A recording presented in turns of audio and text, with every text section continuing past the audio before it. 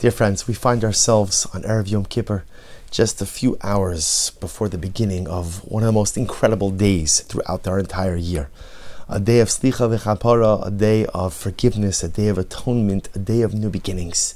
A day in which we have the opportunity to take stock of the past year and Emirz Hashem plan for what we hope will be an incredible, overwhelming, and beautiful year ahead.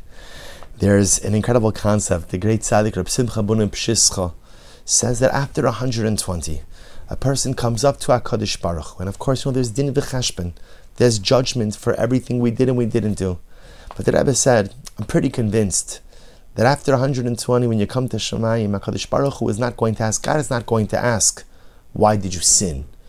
Because to sin, to err is human. We all make mistakes. We all commit averos. Such is nature. And by the way, that's how HaKadosh Baruch Hu created us. Frail, fragile, often unable to withstand the different temptations and lures of life. So HaKadosh Baruch Hu is not going to ask us, says the Rebbe Pshischa, why did we sin? Instead, HaKadosh Baruch Hu is going to ask us, why didn't you do tshuva? Because the greatest gift that HaKadosh Baruch Hu has given us is the gift of tshuva. The ability to turn things around. The ability to clean the slate, and sometimes even the ability to wind back the hands of time. The ability to undo all the negativity. And even if I can't undo all the negativity, at least to go ahead and summon up the strength to forge a new path forward. The question is never, why did you sin? The answer to that is obvious, because I'm a human being. The real question, the difficult question, is why didn't you do tshuva? So may we be Zocha Emirz Hashem to never have to face that question.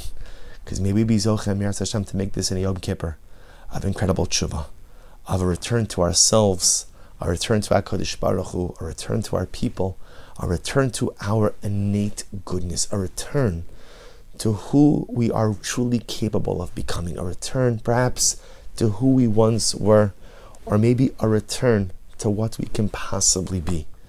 But let's take advantage of the enormous power of this day, the enormous tshuva of this day, and Emirz Hashem pave the way for incredible, overwhelming, magnificent, and spiritually luminescent accomplishment in the year to come.